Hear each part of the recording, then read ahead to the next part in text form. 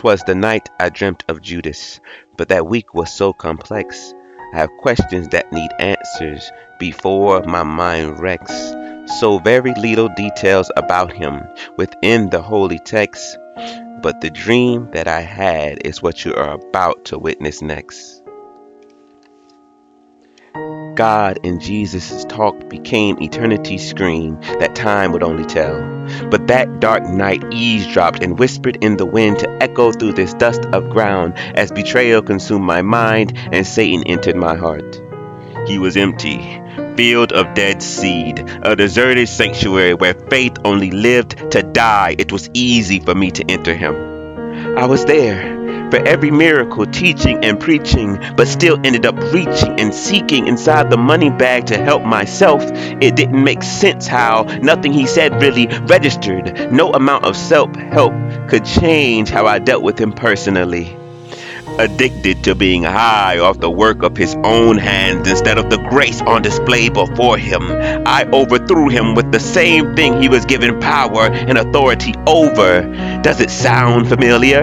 I help you become tone deaf to your preachers and teachers, become sliders as I increase the pitch of the short, make you feel better clips on social media, things that make you say wow but live in woe. You forsake the keys that God places before you every week to enjoy my false set. Oh, who needs preachers and teachers in an era of motivational speakers? I betrayed him with a kiss, giving innocent man to death.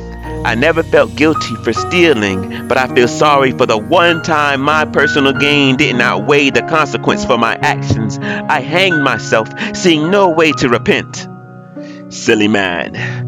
Only being able to remember his last actions instead of his first words, blinded by the love of money, consumed with his own pleasures, so overwhelmed in guilt that he never saw the price to be paid for what he had done could only be paid with the price of what he had done. What student would create a test for themselves that the teacher never put in the syllabus in the first place?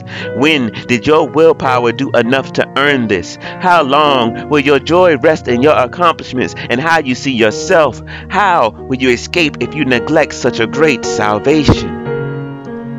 Because he is such an obnoxious gentleman, using your past situations, trials given to endure, and pains you've cried over to water the soil of your heart, conditioning you as good ground. Even though many beautiful seeds have planted, it wasn't until you recognized that one rose in you and for you that defeat was all that was left for me. The world says, give them flowers while they can smell them. But when you were yet dead in sins of plenty, covered in shame, bound by chains, he gave you gifts while you can receive them, and a savior while you can meet him. What are you, O man, that he is mindful of you? He had angels that serve you, his spirit to lead you, his word to ensure that you see him again.